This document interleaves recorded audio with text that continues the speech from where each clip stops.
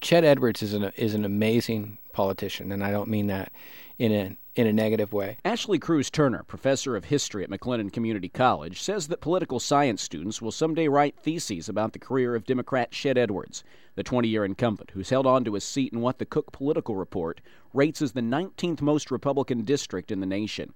That begs the question, particularly to outsiders. How has he done it? If you look at what a representative to the United States House of Representatives does, they really have two functions. One is to serve the district, be a conduit between constituents and the federal government, bring home federal funds back into the district. And Chet Edwards has been absolutely incredibly skilled at that. The other thing that we expect a representative to do is to represent our political interest in the national legislature. So as this district has become more and more conservative in a Republican sense, Chet Edwards he's had to massage this tension between where he is as a national Democrat versus where our district is. That's a tension Edwards has navigated even more deftly since redistricting made the 17th even more conservative the last 6 years. In a district that votes largely Republican for president, Edwards had to convince a number of voters to split tickets. Michael Barone, conservative columnist and editor for the Almanac of American Politics, says that's not something many representatives can do. A lot of their Democratic members of Congress voted conservative, but they really had to get their people to split tickets. And Chet Edwards is one of the last such Democrats who's had a consistent record of being able to do that. Edwards has been at the forefront of a number of issues important to the area: military affairs, veterans benefits, saving the VA hospital, and even the potential Big 12 split a few weeks back. He's also someone well known, often called locally by his first name.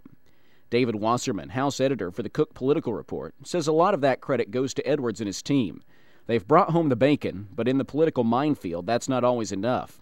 The Edwards team has managed to adapt with each unique election while maintaining close ties to his base, a skill that's benefited him every 2 years. You have to hand it to Chet Edwards' campaign team for casting each of his races in rather nonpartisan terms. I think he is one of the best retail campaigners out there, and he needs to be in order to hold on to a district like this. Some people just have naturally good political instincts. You find a lot of them over the years from Texas, and know how to appeal to voters, know how to be friendly and helpful, and to emphasize the issues on which they agree with the voters. And I think Mr. Edwards falls in that category. Michael Barone says these skills will be vital to Edwards in a 2010 election that he said could be the challenge of his political career. But even as the tide seems to be shifting against him and Democrat leadership, Edwards still has the moderate Democrat tag, something that this district has traditionally liked. In a conservative district, that reputation is vital. A big reason for that, says Ashley Cruz Turner, comes from his support for the military, a stance overwhelmingly endorsed by the members of this district. I think he's been able to walk this fine line because I think he's had a very careful voting record for a long time. He was a big supporter of a very popular president who actually had his home here in our district.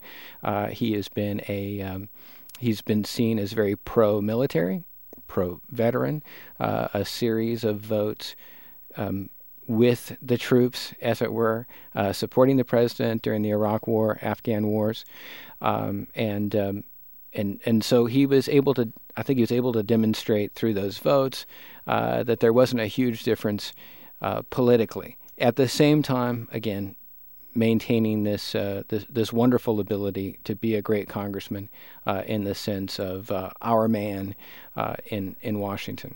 Tomorrow we'll look at the political climate and the efforts undertaken nationwide to unseat Edwards and others like him. You can see prior stories and more online at kwbu.org.